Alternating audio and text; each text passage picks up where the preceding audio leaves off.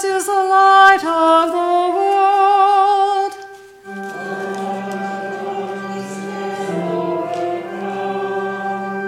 Stay with us, Lord, for it is evening.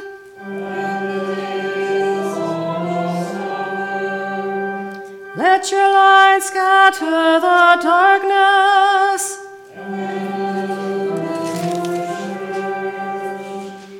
Behold, now is the acceptable time.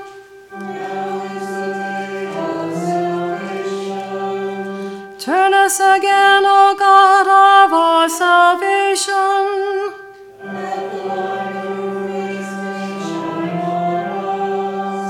May your justice shine like the sun.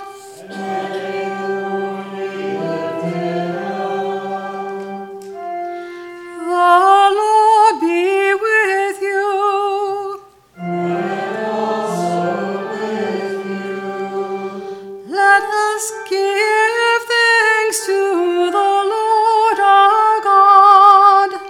It is right to give our thanks and praise. We give you thanks, O God, for in the beginning you called light into being, and you set lights in the sky to govern night and day. In a pillar of cloud by day and a pillar of fire by night, you led your people into freedom. Enlighten our darkness by the light of your Christ. May your word be a lamp to our feet and a light to our path. For you are merciful, and you love your whole creation, and with all your creatures we give you glory through your Son, Jesus Christ, in the unity of the Holy Spirit, now and forever. Amen.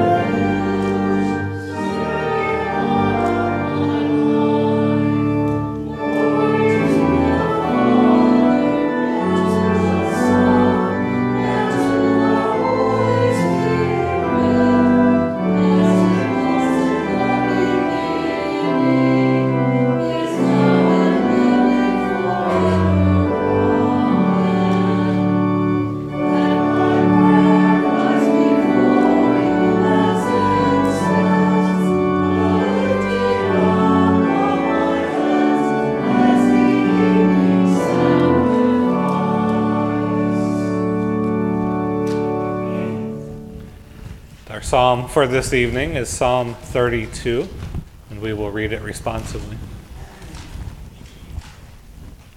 Happy are they whose transgressions are forgiven and whose sin is put away.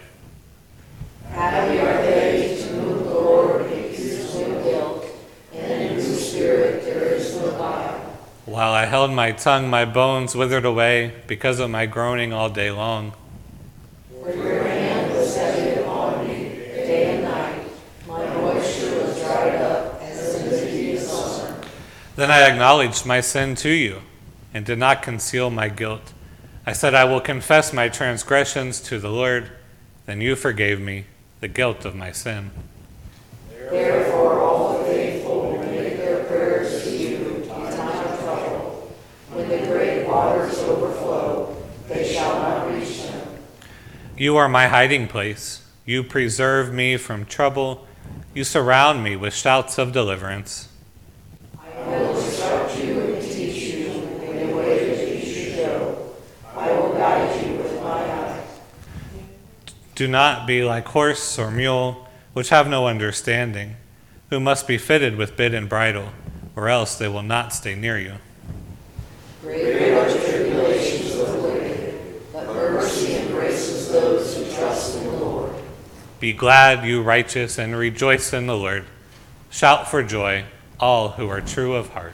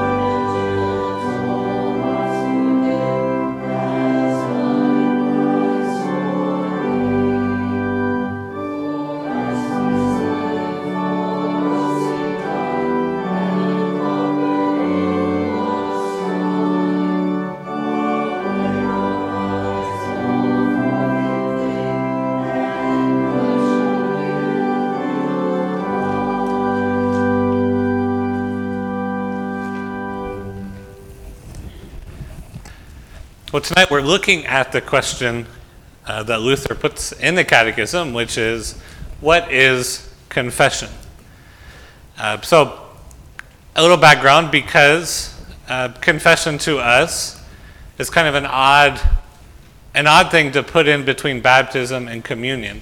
But that's what Luther does in the Catechism. And the early Lutherans often considered confession to be like kind of the third sacrament. Or sometimes it was said that the church had 2.5 sacraments, a baptism, communion, and confession.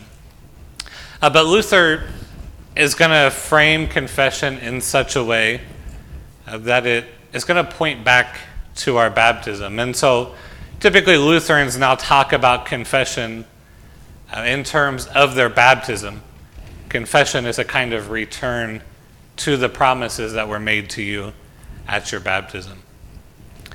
So tonight, the way I kind of want to talk about it, I'm going to first start with Scripture. Where do we get this idea of confession and what the church's role in confession and forgiveness is? And then from there, we'll read the questions that Luther poses in the Catechism about confession. Then I'll talk a little bit about what that means, and then I'll talk a little bit about what happened to confession in Lutheran churches, especially what happened to individual confession, why has it become so foreign to us. And then I want to look in our hymnal at the end and actually look at the service of individual confession as it's printed in our hymnal so that you see it, and how if you ever made use of confession, how that would go. So that's kind of the outline of what I want to get to tonight.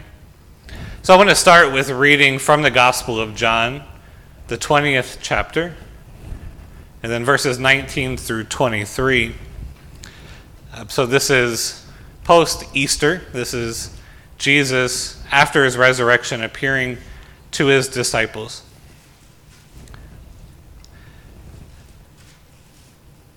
When it was evening on that day, the first day of the week, and the doors of the house where the disciples had met were locked for fear of the Jews, Jesus came and stood among them and said, "Peace be with you."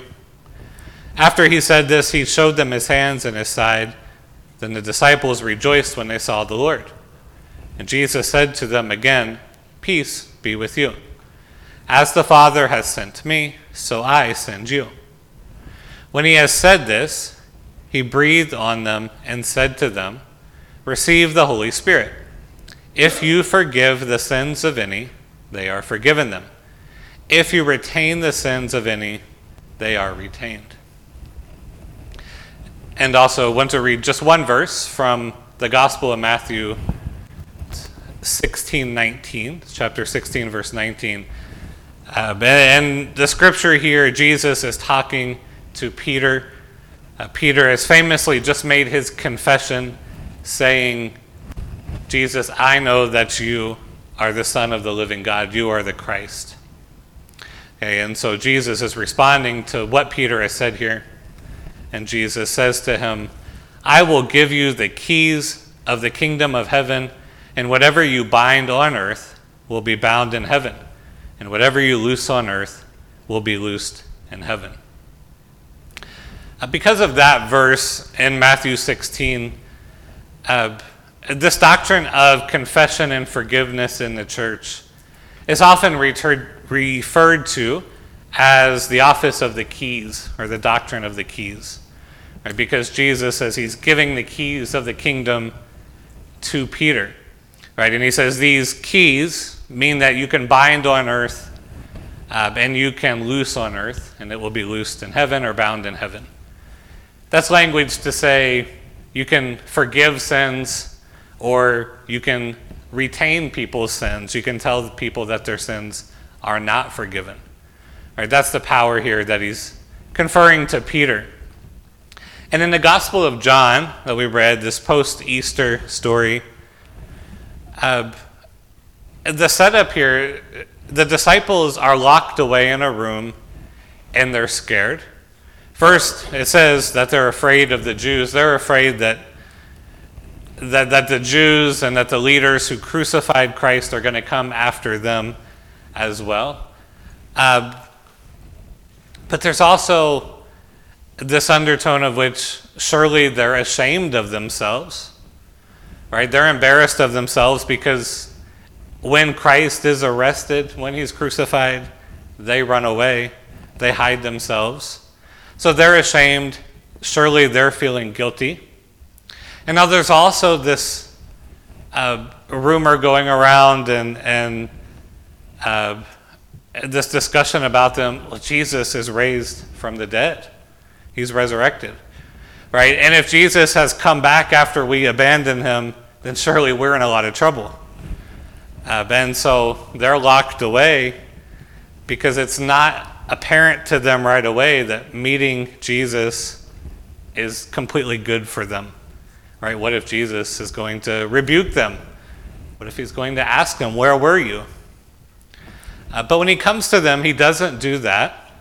His word to them is, "Peace be with you." Right? He's telling them that they're forgiven. There's peace.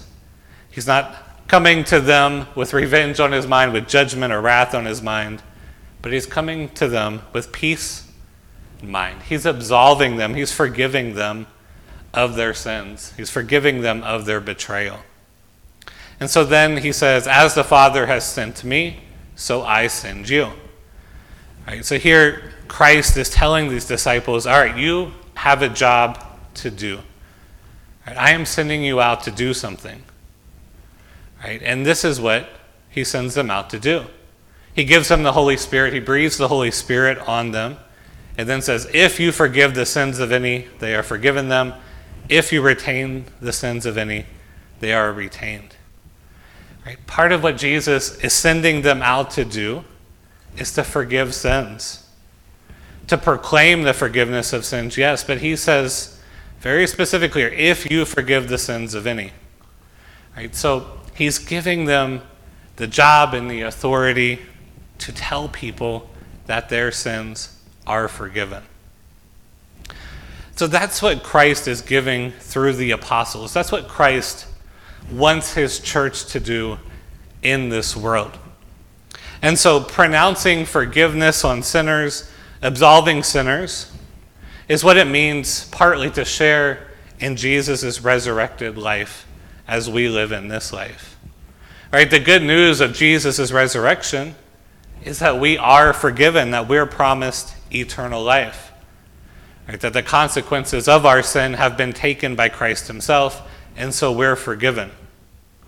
Right? That's the promise also that's given to you at your baptism, that promise that your sins are washed away, that you're forgiven. But Christ here is sending his apostles out saying, you get to share in this pronouncement of forgiveness. As I have done this for you, you get to do this for others. You get to tell sinners that their sins are forgiven.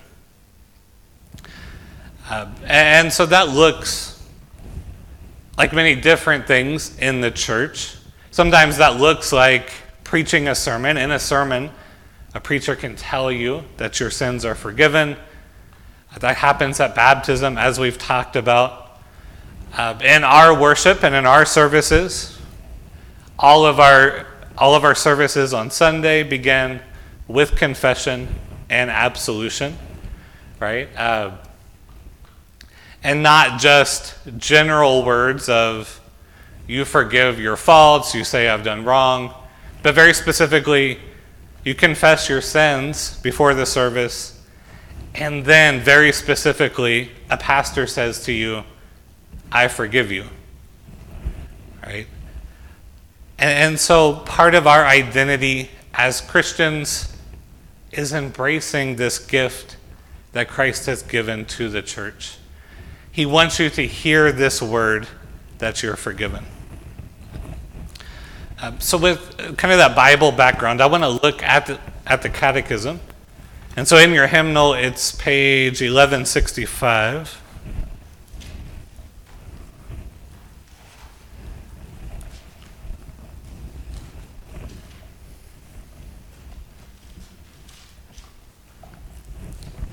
Right, so the way the Catechism is arranged, we have the explanation on Holy Baptism, and then underneath that explanation, how people are to be taught to confess. I'll talk about this in a second, but this is in Luther's original small catechism. Many of the catechism editions that were printed after Luther died, and many of the ones that were used in America, took this part out. And so it's very likely, I don't know, but for some of you who went through catechism, you may have used an edition of the catechism that left out the part on confession. However, Luther did write it, and it is in his original catechism. All right, but we see this, how people are to be taught to confess. All right, what is confession? So confession consists of two parts. One is that we confess our sins. The other is that we receive the absolution, that is, forgiveness, from the pastor as from God himself, and by no means doubt but firmly believe that our sins are thereby forgiven before God in heaven. And then which sins is a person to confess? Before God, one is to acknowledge the guilt for all sins, even those of which we are not aware, as we do in the Lord's Prayer.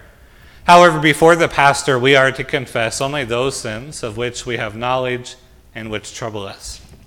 And which sins are these? Here reflect on your place in life in light of the Ten Commandments, whether you are father, mother, son, daughter, master, mistress, servant, whether you have been disobedient, unfaithful, lazy, whether you've harmed anyone by word or deed, whether you have stolen, neglected, wasted, or injured anything. All right, so what Luther has in mind, as you can see, is specifically confessing your sins to a pastor. But specifically what he has in mind as he writes the catechism is individual confession and absolution. We, of course, start every service with a public and what's called a corporate confession and absolution. And that's perfectly valid, and that's a perfect way to hear the words of forgiveness and to hear the gospel. But Luther didn't want to do away with the practice of private confession. And the reason is because there's a moment in private confession and absolution where you get to hear very specifically forgiveness for the sins which trouble you. Right? Anything that's weighing on your conscience, you can hear God's word of forgiveness for you. Right? And it's always that for you that makes the gospel. We can say that we believe in Christ. We can believe that Christ has died for us. Right? But it doesn't become truly the gospel until we know that Christ is for us, that he has died for you. And so there's power in that for you when we talk about the gospel. And an individual confession, it's that opportunity for you to hear the words directly for you. And again, it's not that a public confession and absolution is inadequate in any way. But Luther wanted to keep, and the Lutherans kept individual confession as that opportunity to really confirm to you that for you of forgiveness. Right? Because in the worship service, you don't really get to say aloud any kind of sin that's bothering you. Right? The pastor's speaking generally to everybody. And that's good, and you want to put confidence in that. But when your conscience is really troubled, Luther said, well, we're going to keep individual confession so that you know that this is forgiveness for you. It's not general, but it's very specific to you. Right, so Luther here in the Catechism tells us that when we hear a pastor tell us we're forgiven, we want to hear those words as if we're hearing them from God himself. Right? And what he's getting at is that the voice of the pastor is that external means by which God is delivering his word. Right? I hammered this over and over the last 2 weeks in baptism, that baptism is not simply plain water, but water connected to God's word of promise. Right? God puts his word of promise into external things. And so as he puts his word of promise into water, and we'll talk next week about how he puts his word of promise into bread and wine, he also is going to put his word of promise into the voice of a preacher. And so what we see is that God is taking the most common things in the world, right? Water, the most common substance in the world. Bread and wine, the most common foods in the world. The voice of a preacher who's a sinner, a voice of a sinner, and he's putting his word into it. Right? He wants us to have this word. He wants us to know it and be confident in it. So he puts it into common external means so that we will have it. So when the pastor is speaking the words of forgiveness to you, when the pastor says, your sins are forgiven, he's not inventing something new. He's not acting on his own authority. He's not acting because he has some special spiritual ability. Right? He's acting because of God's word. He's speaking the words of Christ to you. Right? And so it's not that pastors are somehow mystically and spiritually able to do this because they have some great power. Rather, it's because Christ has said that his word will be in the forgiveness of these pastors. Right? And so it's not that there's anything special in a pastor's voice. It's all in God's word, that God's word puts there. And in part of the humility of all of this for all of us is to know that, gosh, you're going to hear words of forgiveness from a sinner. Right? That's one of the objections, and a good objection, to confession.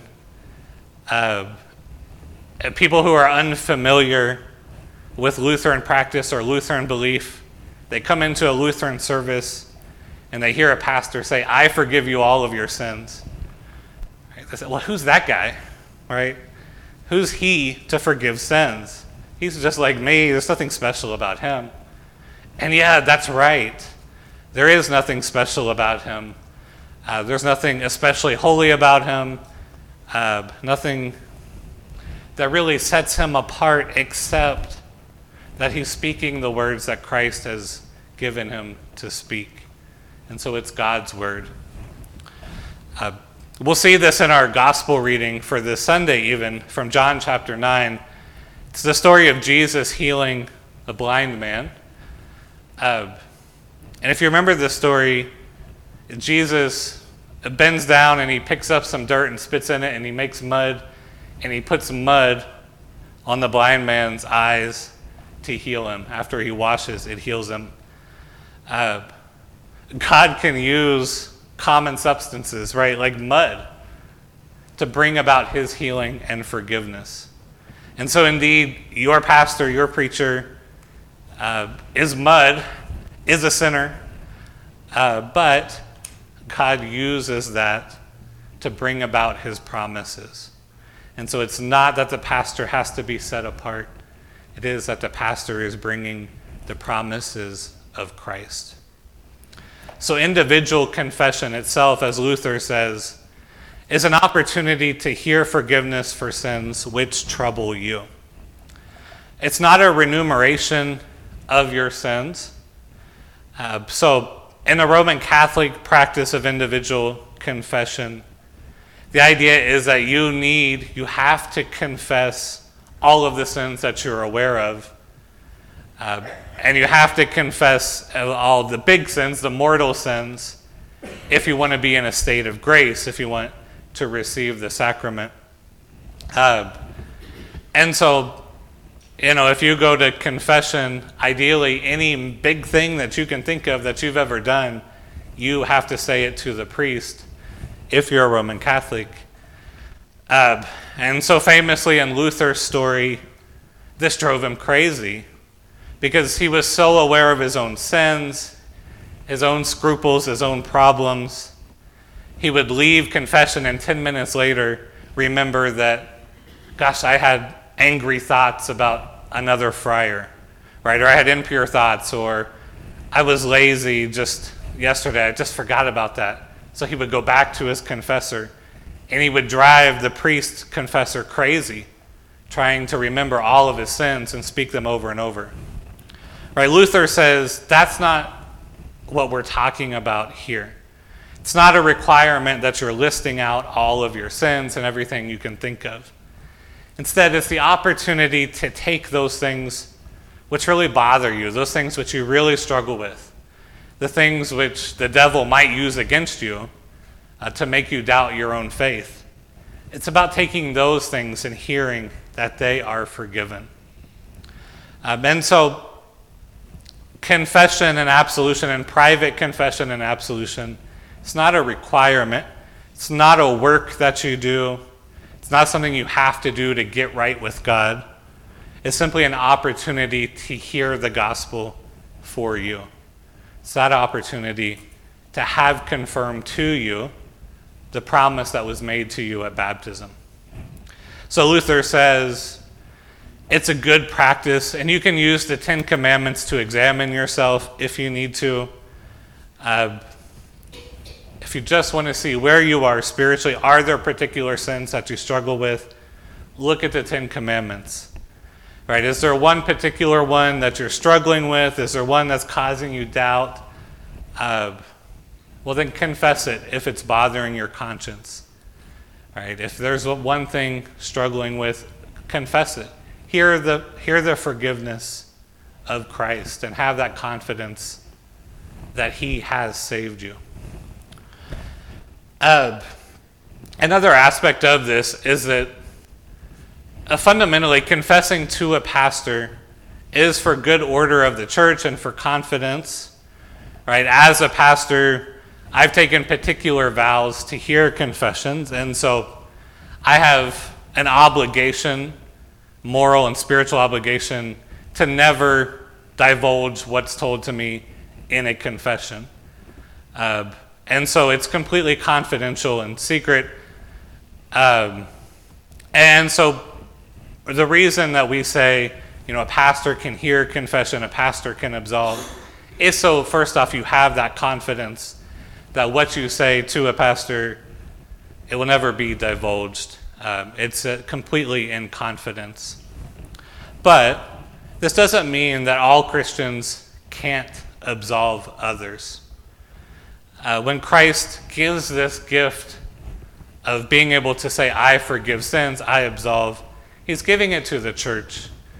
And so all Christians can forgive sins. All Christians can absolve. Pastors have a particular vocation and how that works. But everyone can do it. And so this is really practical and a good thing to remember as a Christian. And so sometimes if you listen to people and you listen carefully, you'll hear that they're almost begging you to absolve them.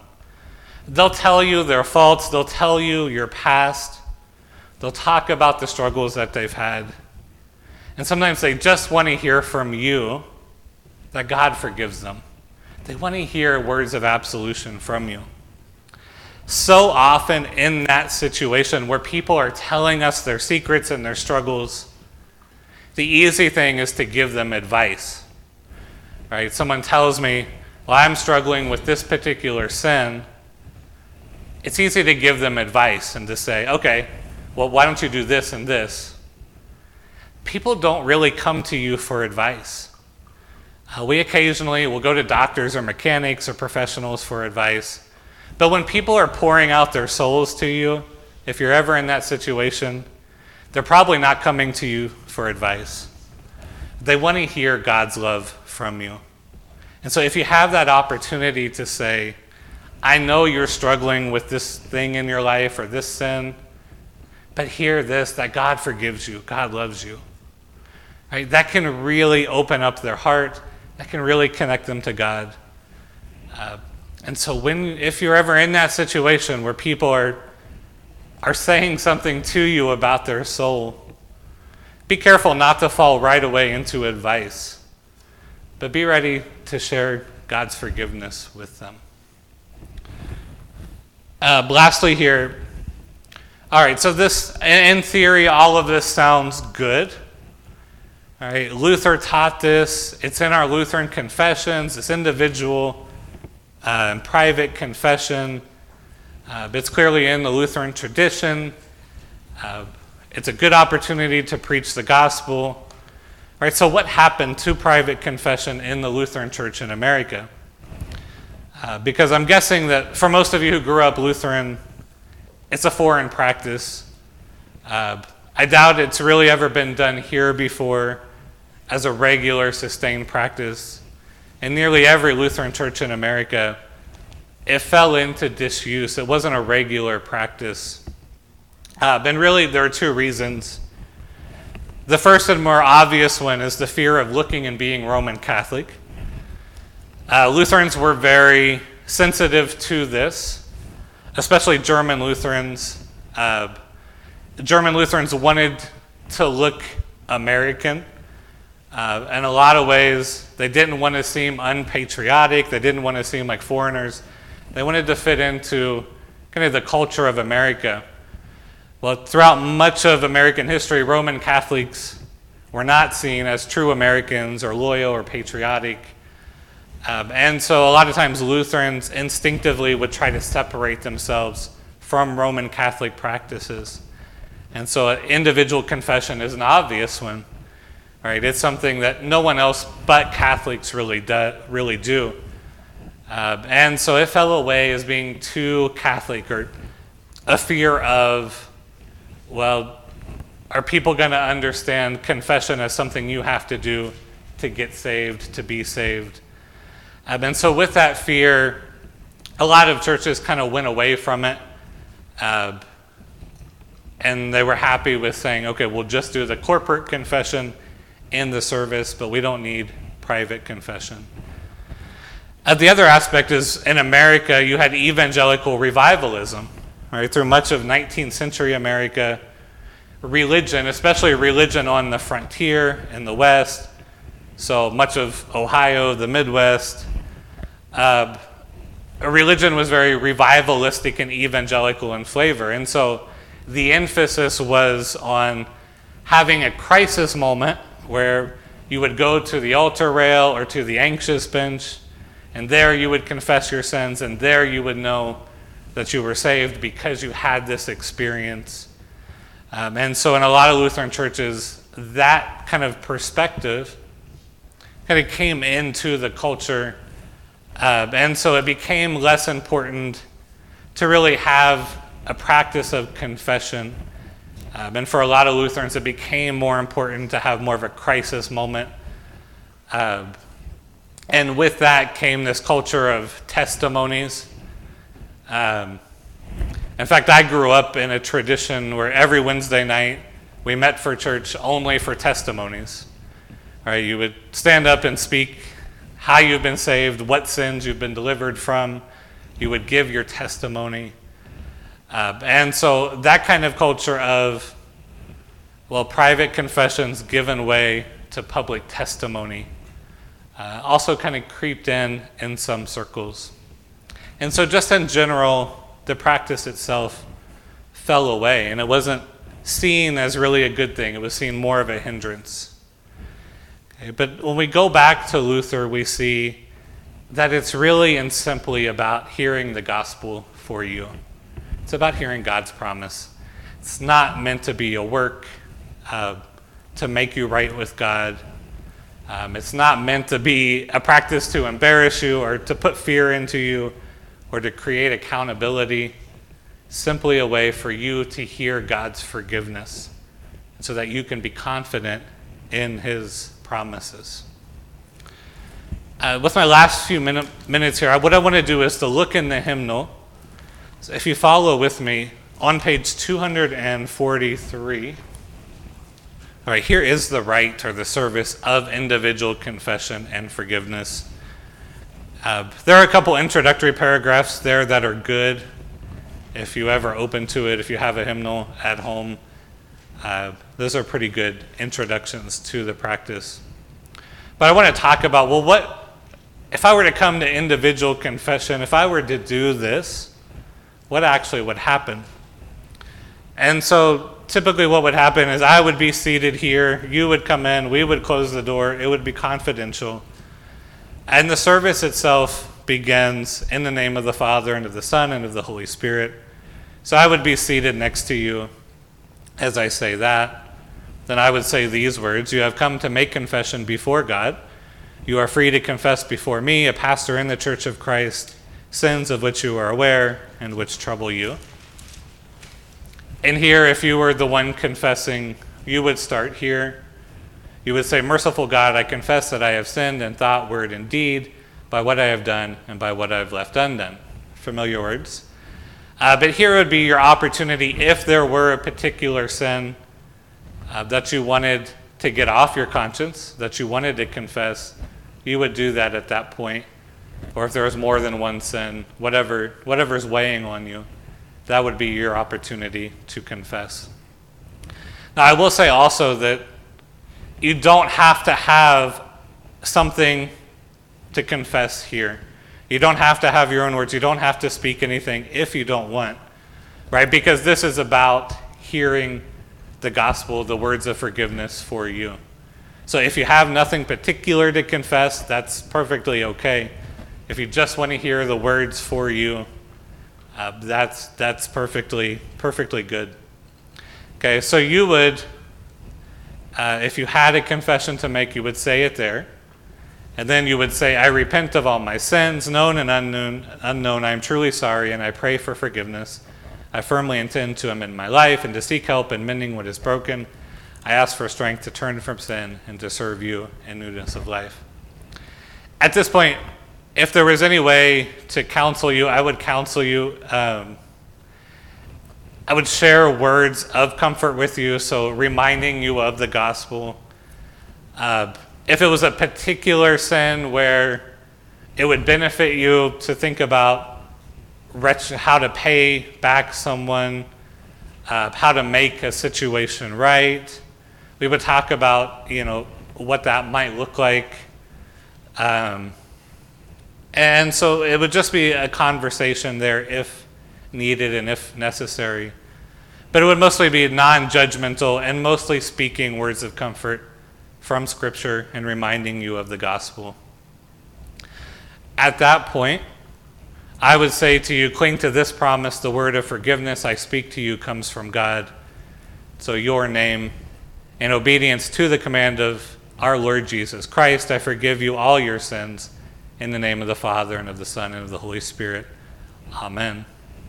And then I would say words of peace to you: the peace of God, which passes all understanding, keep your heart and your mind in Christ Jesus. Amen.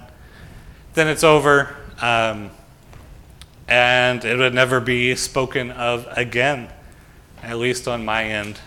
That's how the service goes. So if you ever decide that you would make use of it, that would be something good for you, that you would want to hear those words of forgiveness, that's what you would expect.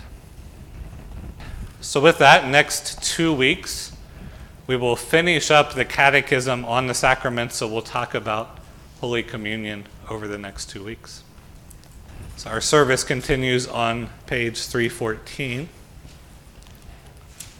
Long ago, God spoke to our ancestors in many and various ways by the prophets. But in these last days, God has spoken to us by the Son.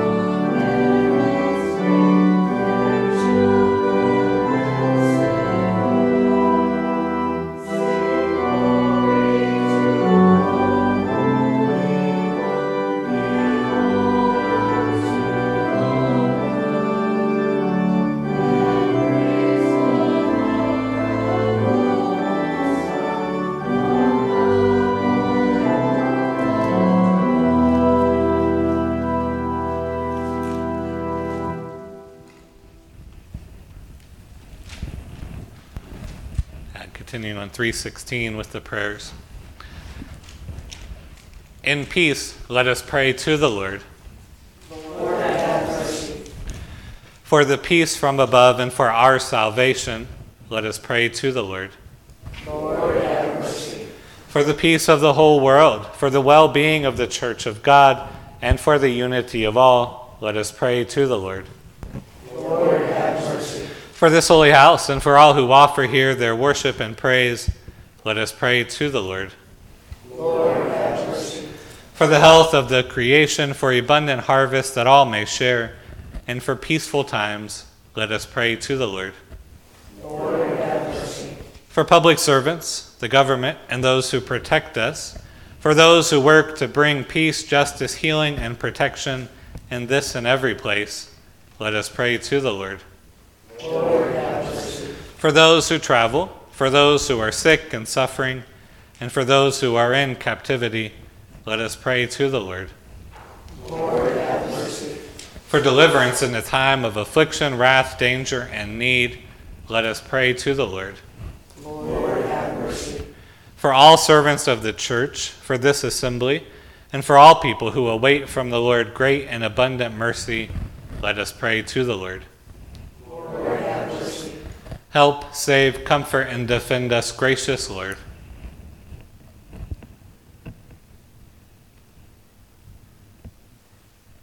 Giving thanks for all who have gone before us and are at rest, rejoicing in the communion of all the saints, we commend ourselves, one another, and our whole life to you. Through Christ our Lord. To you, O Lord, let us pray.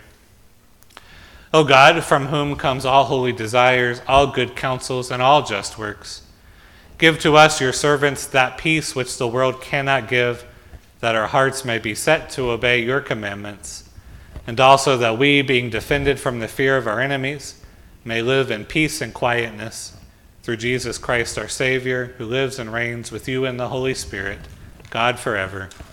Amen.